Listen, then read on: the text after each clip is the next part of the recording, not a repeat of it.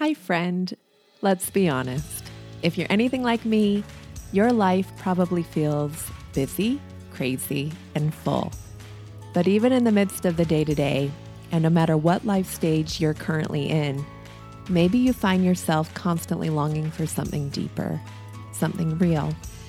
Maybe like me, you wonder about things like restoration, eternity, authenticity, and love. In truth, I am on an imperfect journey of pursuing Jesus Christ and what it looks like to find those things in a relationship with Him. It's a journey I committed to years ago when I dedicated my life to following Christ, and it's a journey I invite friends to explore with me, even if, and honestly, especially if, you're not sure what path you're on. So for those who are skeptical, curious, or just need some encouragement, well, this podcast is for you.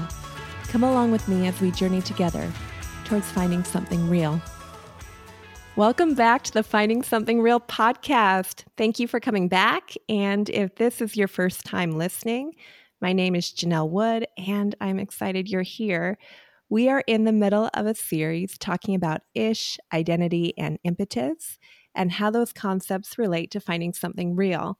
If you want to find out more, please check out our earlier episodes, or you can visit my website at www.janellewood.com and sign up to receive the free study guide that goes along with this series. Today, friends, we are talking again about the concept of identity, and I am very excited to welcome a close friend to the podcast. She is a worship leader, a children's ministry director, a wife, a mom, a writer, a tech junkie, talented photographer, videographer. She's passionate about Jesus Christ, and I love how firm she is in her desire for God and her worship of Him. So I'm thrilled to welcome my friend, Katie Dommel. Katie, welcome. Thank you. Katie, you and I, it feels like we had a divine appointment to become friends, and I don't say that lightly.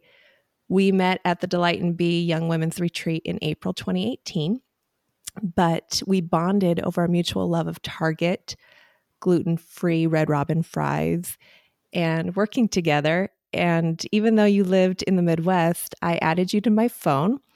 And we even talked about how great it would be if one day our kids got to grow up together. But then we didn't talk for a few months. And 7 months later, you did move to my town. Our children are friends. And now you're leading kids ministry and doing worship at Christ Center, the community of believers we're doing life with. And I think that's pretty awesome that our stories are kind of interwoven that way. I agree. So you have a family, and I'm curious. I'd love for the people who are listening to hear, why did you move across the country? You had a great job. You had a strong community, including your own family. It takes a lot of guts to pick up and move across the country. So would you tell us a little bit about that? Oh, I could give you the long version or the longer version. Okay. The long version. So basically, just a brief history. We had done this one time before in our lives when our oldest two kids were very young. We moved across the country and moved to Brookings, Oregon. And when we did that, we really felt like, honestly, even though we both grew up in the church, we were really young in our faith, and we wanted to take this big risk for God because we knew that if we did that, that He would be pleased. You know, it would just be honoring to Him, and we just kind of had this naive thing going on, you know, where we were just like, let's just do it and see what happens. And so we did, and it's funny because we don't tell the story very often because it actually ended in like complete and utter disaster in many, many ways. But it didn't feel like that to us. It felt like God grew us so much. And, you know, we felt like we did everything He asked us to do. And so we were leaving and coming back home to Nebraska, but we knew that He had more for us, and we were excited to see what that was going to be. And so, you know, it's kind of like that. We felt like we were getting the well done, good and faithful servant kind of thing, you know, even though there's much more to our lives and much more yeses that had to be said, because we knew that He rewards great leaps of faith. And it's not always in the way we think, but He does. And He increases our faith when we do that. So then we decided to come back, and we really settled in well. We were back home for 5 or 6 years, 6 years. And out of the blue, an opportunity came in to our into our lives. And so we said yes again and found ourselves here. Not everybody would be willing to do that. And it takes a lot of strength, maybe and a lot of like confidence that you are hearing from God to make a choice like that. So where does that strength or that confidence come from? Well, the first time we did it, I think it was just like we were very unaware of we just didn't even know how big of a thing we didn't know what we were doing. We just did it, we were just kind of in love with the idea of the adventure of it. But then the second time we knew we'd been through, we went to a church plant before and it failed. And so then we were being called to come be a part of this church plant here in Washington. And, there were definitely fears because we had been through it before. But, we weren't looking for the opportunity. And it was pretty obvious to us that it was from the Lord. And we had trusted people that we went to, and we asked them, what do you think about this? Would you pray about this? And some other people that we asked that we didn't even tell them what was going on. We just asked them to pray. And just thing after thing, it was just confirmation after confirmation to come.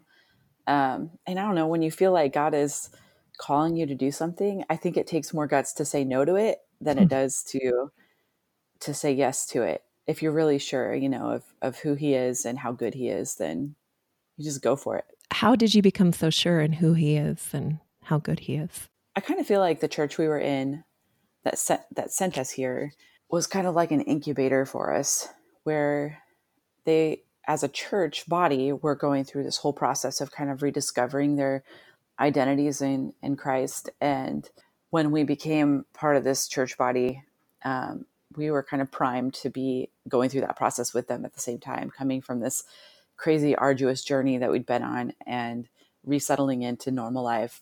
And we just had this community of people that believed in us. And the teaching there was so fundamental and basic. And that's exactly what we needed at the time. So I feel like having that church body was so vital to us. We would have absolutely wandered astray without some sort of crazy intervention from the Lord without that, because there was accountability, and community. We saw the value that it had in our lives. And then that teaching, it was just, like I said, fundamental. And so it helped us lay this foundation for our faith. And we just had these moments where we encountered the Lord enough that they were kind of like our Ebeneezers, these stones we place and look back at, and we can see, oh, God is faithful. I know because this time he was faithful, and this time he was faithful. And this is where I heard him clearly. And I know this is the call he has on my life. And this is who he says I am. And I know because I've experienced his love and I know who he is. And so just through that journey of kind of having those moments, we were able to kind of walk through some healing in our own lives and in our marriage, and kind of come to this healthy place where we were ready to go and do a new adventure with the Lord. So you mentioned an Ebeneezer moment. For those who are listening who have never heard that term before, and how it might relate to identity, would you mind explaining that a little bit? Sure. So in the Old Testament, they took these stones, and when they had an encounter with the Lord or a place where the Lord was faithful, they built this little altar kind of looking thing out of stones. And it was just like a place of victory. And so it was basically, I think it means like God is with us or God has helped us or something like that. And so basically it's like, it was this physical reminder, that God intervenes and that God is good and that he's walking alongside of us. And, I've had this habit of, anytime I've gone on like a missions trip, or I've gone to a conference, or I've gone even just in my own life, like I have this moment of clarity with God. I take a stone and I write a word on it or something like that. And I just kind of have this collection of rocks that have come from all over, because I feel like I need those physical reminders sometimes. So when I say that, I just mean that there are these moments in my life where I can look back and say, okay, God was with me at this time. And for me, it's usually either a moment of great pressure where there's been refining, a valley type of moment where I can't see clearly, but I know that God can see clearly, and then he brings me through it. And I just have to surrender. Or a time where I've just encountered his presence so sweetly and so beautifully that I just have clarity. And so that's what that has looked like for me. That's awesome. So we're talking about identity. And Katie, I feel like you have a pretty strong grip on who you are. And I know that not everyone feels that way. What is it that keeps you grounded in knowing who you are? I feel like a lot of it has to do with, in scripture, it says more than once to renew your mind.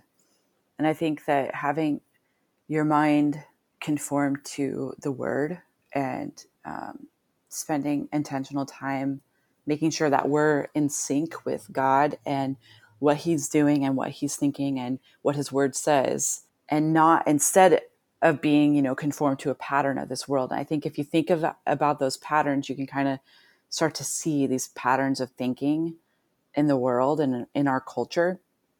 So like you can tell that there's a difference. And so I think that's, first of all, I feel like that's just paramount, because if your mind is not clear, you have a different perspective on everything. That is the number one most important thing to do, is to be in the word and to have that eternal perspective that God gives us, because he's on the mountaintops and he can see everything for miles and miles and miles. Like he knows all of creation and he knows every person on this planet and he knows why we're here, but we're like down in these little valleys and we can't see what he sees. And we have to rely on him and this communication with him in order to know where to go and what to do and what to believe.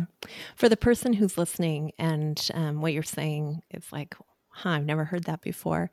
Do you have an example of something that maybe it's something that you used to believe and now has been renewed in your mind? Sure. I was actually just thinking about this before we started our call. It popped into my head, so it's probably something I'm supposed to share. We had this conference at our church one time, and there was a speaker, and he was teaching us hearing God, and that we can actively be listening for his nudges. But he was also talking about like how can we encourage other people, and kind of giving us some rules and things like that. Just always be encouraging, that kind of thing. And there was a woman sitting next to me, and she was she was known for like being outspoken and very confident that she was hearing from the Lord often. And so they said, well, turn to the person next to you. We're going to pray and just listen and see if he gives you a word of encouragement for the person sitting next to you. And so I remember we all just were quiet, and then I got something and I was really proud of myself and I shared it with her. And and then she turned to me and she looked at me, and the word she got for me was inadequate. And really, she was spot on. That was like my biggest struggle and my deepest wound. I didn't even know, but it was like it reverberated in my mind and in my heart for years after that. And it took me a lot of, learning who I am in Christ as a child of God. And also just walking through some of my own wounds and my own hangups that I've developed over the years because I've believed lies about who I am, that I finally got to this place where I was ready to deal with that lie. And I sat down with some people that I really trusted, and we prayed through those lies, just breaking them and just kind of declaring like, this is not who I am. And I was able to like get freedom from that thing, but it just hung over me for a long time. Yes, I do think that she should have like twisted around and said like, you are not inadequate, you are this. But I think that was like very revealing that there are so many things that we believe about our identity that do not come from the Lord. And those are the things that hold us back from, walking in freedom. So looking back now, what do you think was going on there? Because when you said that, I'm thinking that is not from God, right? It's not encouraging. It's not uplifting. It basically puts you in this spiral for a while. Mm-hmm. To someone who's listening who is skeptical of church, maybe exactly for things like that, like Christians who are going to say things that are hurtful and judgmental. Looking back now, what do Right. you, I mean, is that how you feel about that situation? Or did you feel like it was part of the journey for you that you needed to hear that? I think that people can hear from the Lord. I think that there are people that can see more of what's going on in the spiritual than others. That's just called discernment. And that's kind of a Christianese word, but it just means that you can kind of see what's really going on with somebody sometimes. And I think that she probably has that gift, but she didn't do what you're supposed to do as a Christian. And it's all about edification and building people up and Mhm. making them understand who they are. So with that deep place that of wound that I had in me and how fully I believed that lie, she had an opportunity to speak truth into my life. And instead, she just kind of got it half right. If God wants to do something in someone's life and we're listening to the Holy Spirit in us, then we should be able to encourage someone in exact place that they need encouragement. And that's kind of what that is. But we have the ability to do damage too. And I think that people get it wrong all the time. And that's because we're people, we're human. We're going to make mistakes. And we just have to understand that people make mistakes, but God does not. And it's not about the person. It's about our relationship with God, and he's our maker, and what is he saying? So anytime anyone says anything, especially if they're saying it like they're the mouthpiece of the church or as a Christian, you just have to disregard the person and take what they said and say, okay, does this line up with scripture? Is this something you had for me, God? Or is this something I just need to throw out the window and not take it personally and not get offended, because that's just silly. Doesn't do anybody good. So that's my take on it. Mm-hmm. Yeah. It's not God, it's people. And people, even if they're getting messages from the Lord, are not always computing. Right. And so we really have to look to the Lord and not to people. And that's a really good segue to something I wanted to talk to you about. So one of the things that I love about you, Katie, is that you have such a heart for worship and glorifying God. I'm just wondering, because I believe that's because you have an identity, a strong sense of identity for you and for him. Mm-hmm. And I feel like our worship is one of those words that we just throw around in our culture. Sometimes it just feels like if we sing a few songs about Jesus, then we call that worship. So would you mind talking a little bit about what worship means to you and how that relates to the identity of God? I mean, worship is basically our lives offered in sacrifice to the Lord. Worship is always sacrifice. It's funny because I actually was reading in Romans today. And so there's Romans 12:1 in the Passion Translation, which is not one I usually use, but Romans 12:1 says, "Beloved friends, what should be our proper response to God's marvelous mercies? I encourage you to surrender yourselves to God, to be his sacred living sacrifices, and live in holiness, experiencing all the desires and delights of his heart. For this becomes your genuine expression of worship. Stop imitating the ideals and opinions of the culture around you, but be inwardly transformed by the Holy Spirit through a total reformation of how you think," which is kind of what I was talking about earlier. And then it goes on to say, this will empower you to discern God's will as you live a beautiful life, satisfying and perfect in his eyes. And so there's a lot in that, but I feel like as a response to God's grace and his mercy over us, we have this life that we get to decide what we're going to do with it. Are we going to die to ourselves and live for Christ, or are we going to live for ourselves and not pay attention to the call that he has on our lives? Do we believe that God is good, or do we believe that he's even real? Because for me, like, I guess I just take the word for what it says. So, like, the Bible says that he works all things for the good of those who love him. I know that there are people that mess up. I know that there are things that happen in this world that are horrifying.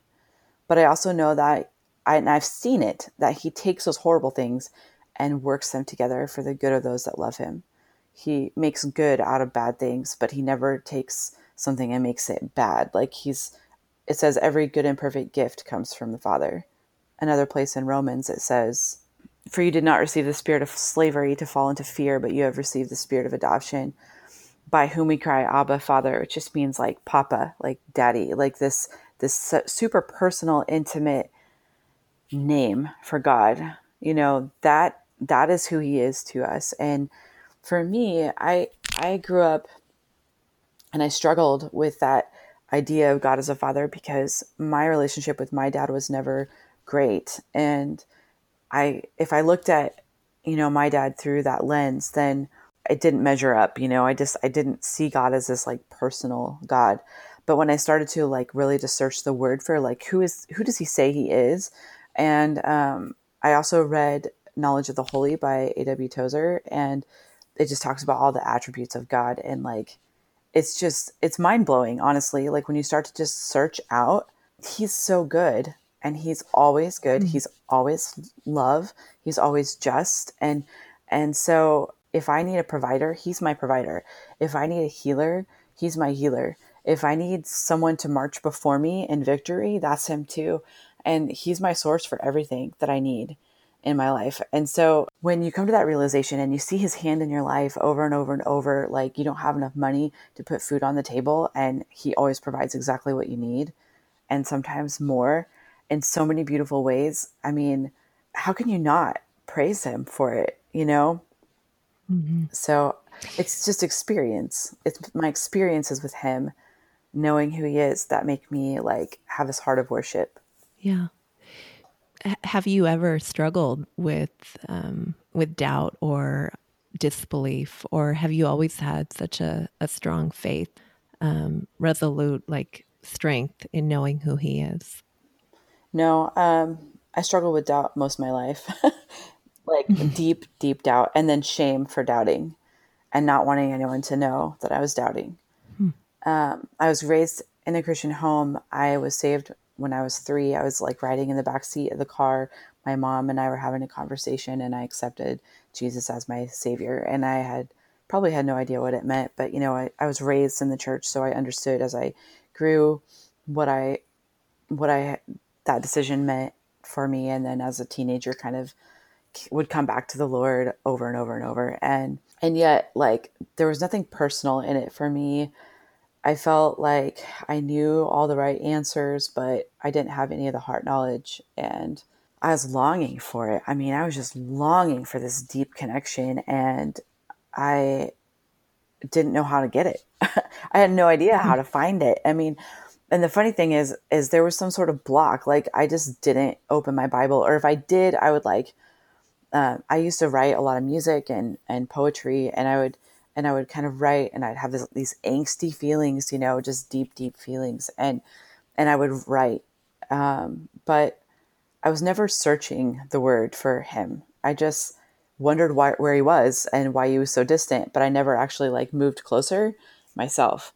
And I'm not sure why that block was there, but it was there for a very long time. But I also felt a lot of shame for not spending time in the word very often. And so it's just like major disconnect with who God is and His goodness. And it took me like, I feel like God just has had His hand in my life my entire existence.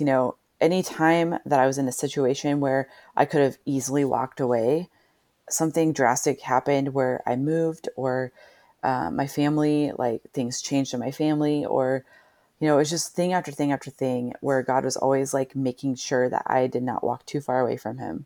So I'm not sure why that is, or if that's just me seeing, His faithfulness in my life. But yeah. So you were saying that even though you had all the answers, or what you thought you had all the answers, you wouldn't open up your Bible. So what changed for you? When did it Um, become a personal relationship? I think it was, there was I think I had a personal relationship in a way, because I always did have this ability to like sing to the Lord. And I always had this deep longing for truth and this deep longing for like knowing Him. And so I would declare these things in song and in the privacy of my own room, and it would be just kind of things that I read or knew about God, but it always felt so not quite genuine to me because I felt like a little bit like I was imitating, but there was like this deep desire in me to have that connection. So I think that there was an opportunity, and it was just like lying in wait because I was not doing the work it took to actually get the connection that I wanted. And it wasn't until after we had kids and we went to this big church. So we had no connection with any of the people there because, you could slip in and out. No one had any idea who you were. But the pastor's teachings were so good. And we went pretty rarely. Like we didn't go that often. And this is probably like 2009, 2010. So, you know, it wasn't that long ago. God started to pull us closer to him. And it was just like small revelation after small revelation of who he was through like pastors or people. Sometimes, most of the time, it was just through like when we'd actually go and make time for the Lord, he would give us a little nugget to, survive off of for a while. It was like we were on rations and we were living, instead of coming to the table and eating this huge feast, we were just living off like the bare minimum, but we were still spiritually alive enough to like, okay, I'm feeling a little hungry. I think we need to go back for a little bit more. and, and then that just kind of created more of an appetite. As we indulged more, then we kind of got more of an appetite. And then we went through some hard stuff with our kids when they were little, some health issues with them. And I feel like anytime there's like a major trial, you basically have to make a decision where you're either going to turn fully to God or fully away from God for that season, because you can't do it on the fence. Like you have to have that strength of him or you have to deny it. And so that really helped me to just turn fully toward him and lean on him for strength. And that was the first time in my life I had to do that. So So going through the trial helped with the doubts. very much so. Yeah. But I think you can see it in other people, they'll turn the other way.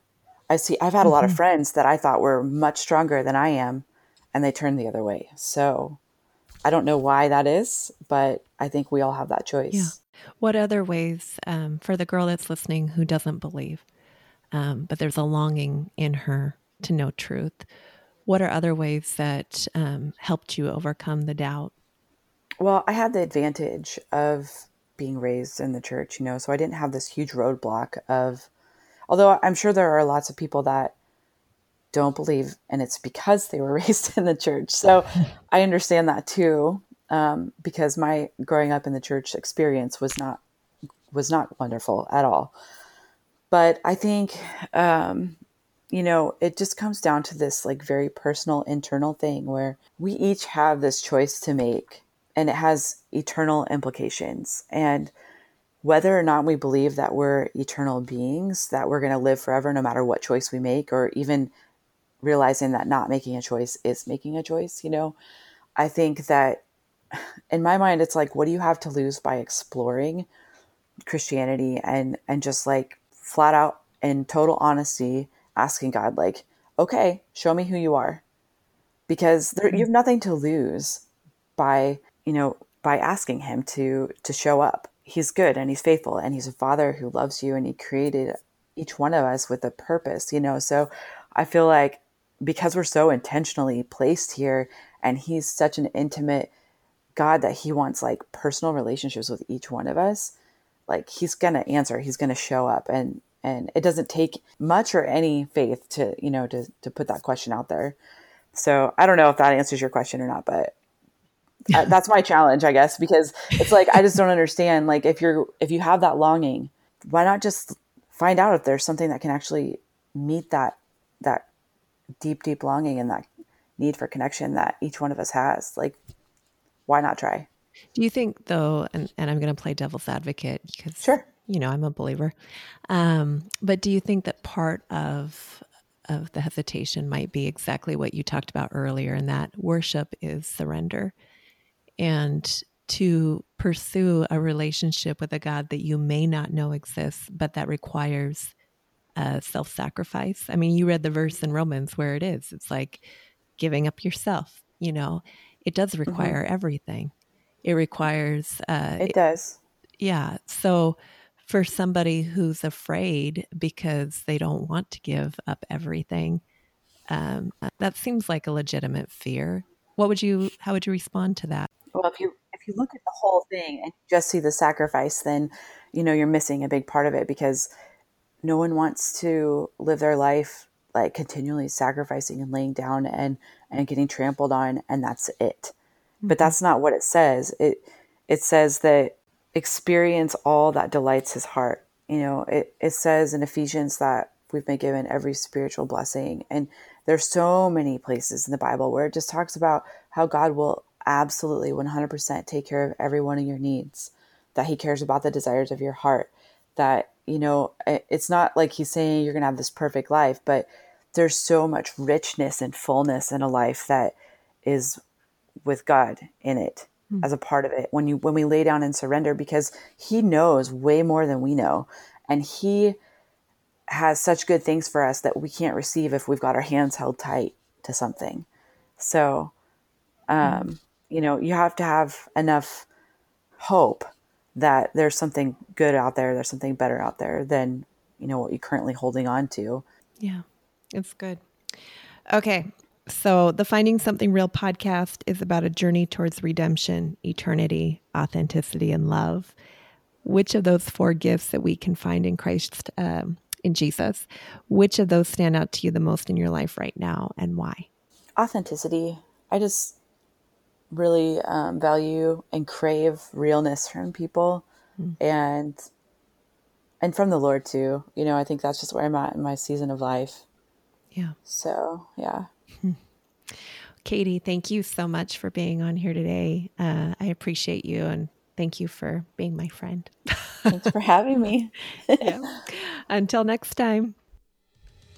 Thank you for listening to the Finding Something Real podcast. If you love this series, hit subscribe and come back next week when we talk with another guest about their story towards finding something real. Per usual, you can also follow along on Instagram at Janelle_M_Wood or using the hashtag Finding Something Real. Every Thursday around 5 p.m. Pacific Standard Time, I try to jump on there and host an Instagram Live where we recap the week's episode, talk with friends, and answer any questions that might come up. So feel free to join me on there. And of course, you can also sign up for the free study guide that goes along with this current series by heading over to my website at www.janellewood.com. Remember, friends, you are loved and have a purpose. Until next time.